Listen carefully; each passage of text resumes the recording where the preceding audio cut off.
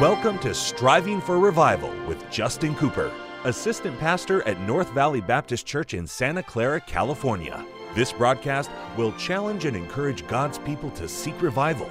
We pray you'll be blessed as you listen to Striving for Revival. Welcome to the Striving for Revival radio broadcast. This is Pastor Justin Cooper coming to you today from the KNVBC studio at the North Valley Baptist Church in Santa Clara, California. What a privilege it is to have you join me for the broadcast today. And what an honor is mine to take the King James Bible and to share with you some eternal truth from the very Word of God. I'm praying today that God will speak to my heart and speak to yours as well in a very personal, powerful, and very specific, obvious way, an undeniable way. God can do that, and He wants to, by the way. And every time we open up the Word of God, God wants to speak to our hearts. I'm praying today that He'll do just that. A little boy went to a church service. He rode a bus there, not accompanied by his parents, and he sat through the service that was a revival meeting. And he went home, and his dad said, "How was church?" He goes, "We're having a revival at church, and it was great." And now he got the word wrong, but I think he got what we needed right. He said revival, he meant revival, but can I say revival would be a good thing too? And get back to your Bible and spend time in the Word of God. I have people that, honestly, I get an email, 2 days ago. Somebody said, I want God to speak to me. How do I know when God is speaking to me? Well, and I answer, I said, well, God won't speak to you if you're not reading the Word of God. You say you want God to speak to you. When's the last time you read your Bible? That's how God speaks to us. You got to get in His Word, get in this book, and God speaks to His people through His Word. And I'm praying today God will speak to our hearts. Let me invite you to visit Help for Today. The web address is that's the number 4, helpfortoday.org. Help for Today is a free resource put together by the staff of the North Valley Baptist Church and the faculty of the Golden State Baptist College. And what we've done is we've compiled articles, ministry helps, different ideas, things that we believe will be an encouragement and edifying and a help in the Christian life. All of this is free, and it's there for you to use, and I want you to take advantage of it, and you'll be glad that you did. Go to the website. You'll find that it's laid out beautifully. It's easy to use. All of the different articles are categorized by topic. You type in a keyword, and the articles that match that keyword will pop up. Also, you can subscribe,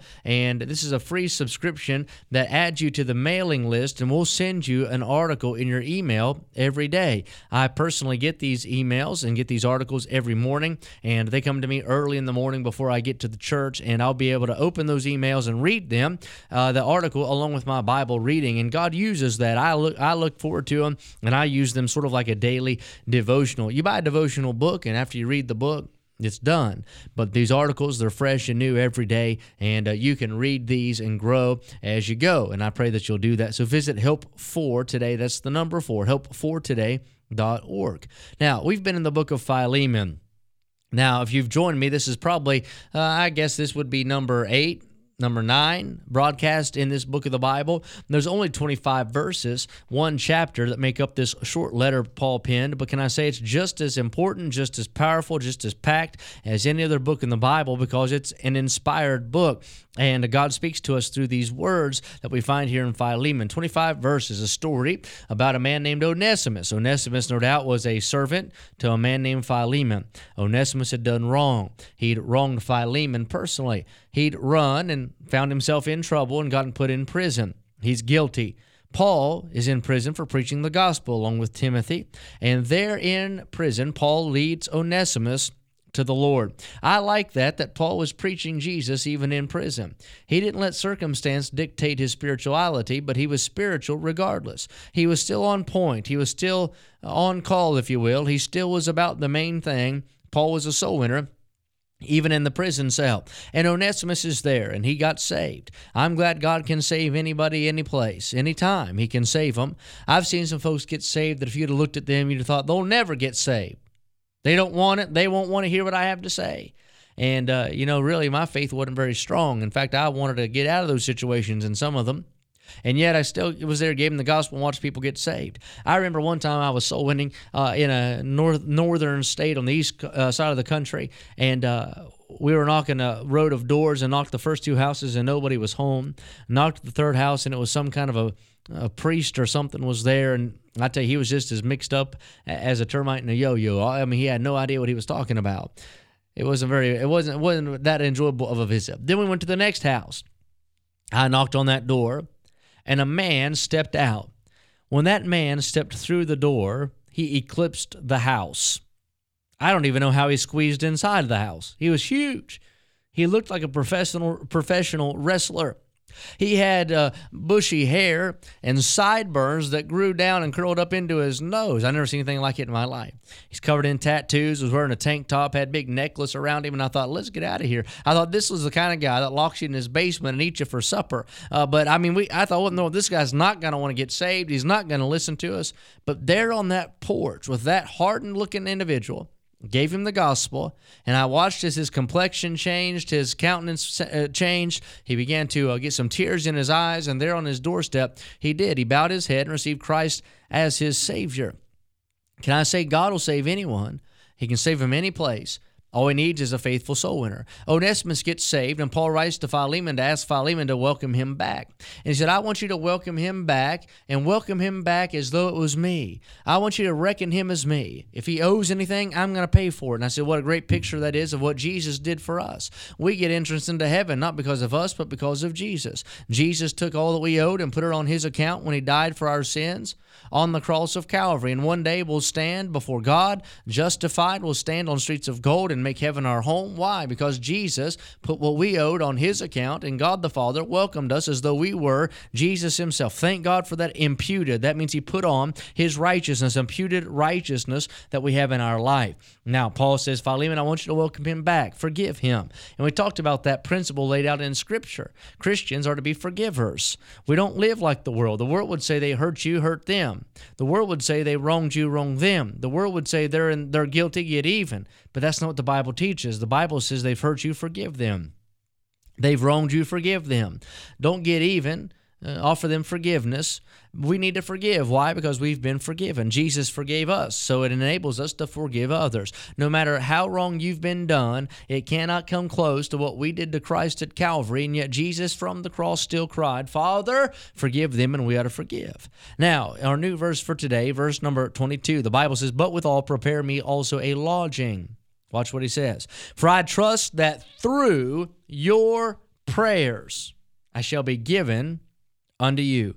There salute thee, Epaphras, my fellow prisoner in Christ Jesus, Marcus, Aristarchus, Demas, Lucas, my fellow laborers. The grace of our Lord Jesus Christ be with your spirit. Amen. I underline this phrase, through your prayers. Paul is looking forward to joining Philemon. Paul is looking forward to advancing in his ministry. Paul is looking forward to getting out of prison and going past that into whatever God has down the road ahead. And he said, here's the mode by which this happens. Here's the way that this will come to pass. I trust it'll happen. Why? Through your prayers. Paul's saying, I'm depending on your prayers. I'm going to be successful in accordance with your prayers. I'm going to advance directly connected with your prayers through your prayers. You know, there are people out there depending on us to pray. You ought to be a prayer person, a prayer warrior. You ought to be a person who spends time interceding. What is intercession? Intercession is me going to God on behalf of somebody else, praying for them, praying for those who are sick, praying for those who are backslidden, praying for those who are seeking the will of God, praying for those who have large decisions to make in life, praying for those who are lost and need to get saved, praying for those who are apathetic, praying for those who have a need. That is intercession.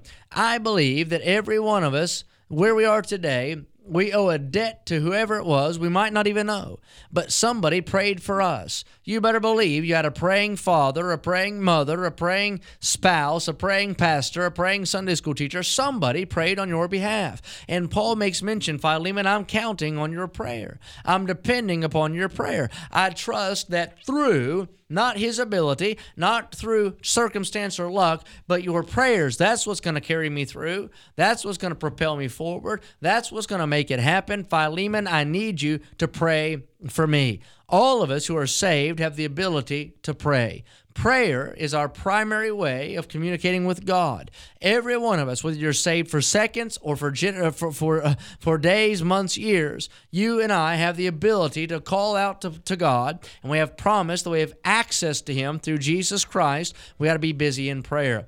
The Bible promise in Jeremiah says, "Call unto me, and I'll answer thee, and show thee great and mighty things which thou knowest not. Who is it today that's depending upon your prayers?